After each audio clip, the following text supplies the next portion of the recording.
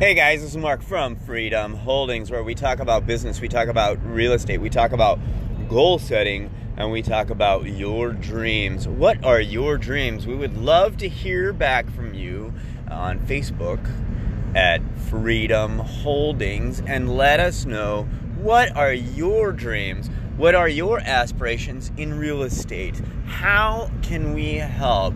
We want to dedicate this program to helping you grow. And that's it. So, today we're just going to have a little rant and rave about why don't everybody here in the United States, and the world for that matter, start working on promoting race relation. So, hey, we've had a rift in the past. We've had slaves in the past. How do we start? And it seems to me that's what is portrayed more than anything else in the news right now, is the divide in racial tension, the divide in sexuality tension, the divide in, all of these things, hatred, the different sides. And I get that you have to have an enemy, but how do we, as a nation, come more and more together? The whole Jussie Smollett incident of this guy who has come out on TV saying that he was attacked by a bunch of MAGA hat-wearing people and a rope put on his neck. Why? And I get that, you know what I mean? There's a lot of resentment on the other side.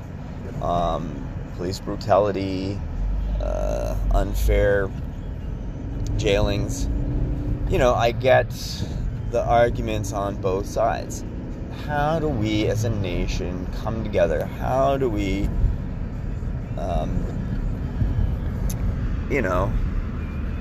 make this a better place? That's it. Let's make this world a better place each and every day. And soon, this stuff will be background noise.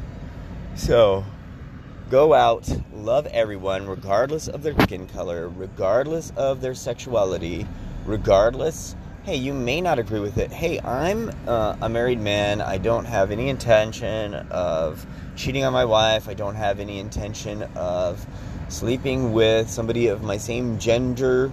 But do I have to hate them or attack them because of their gender? No, I don't. So, my goal in life is to try to connect with people. I don't necessarily have to bow down to everybody, and I'm not suggesting that, hey, you just bow down to people, you hate everyone in your category of people, whoever that is, just because, in the past, somebody complains that, hey, white people do this or white people do that. You don't have to hate people of other ethnicity. I can't even say the word this morning. Ethnicity, simply because of their color. Now, you can dislike people for other reasons, their behavior, their character, the things that they do on a regular basis that are not good. You can be irritated with that. You can be mad about it. You can be mad at somebody simply because their color usually comes from a place of,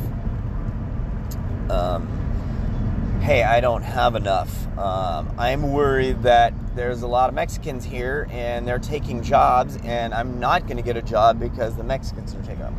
Well, you know what? If that is the reason you're not getting a job, then you have fooled yourself into believing that, because that is not the reason that you aren't getting a job. The reason you're not getting a job is you're not applying yourself, you don't have the skill set necessary, whatever it is. But it's not because there's too many Mexicans taking your job.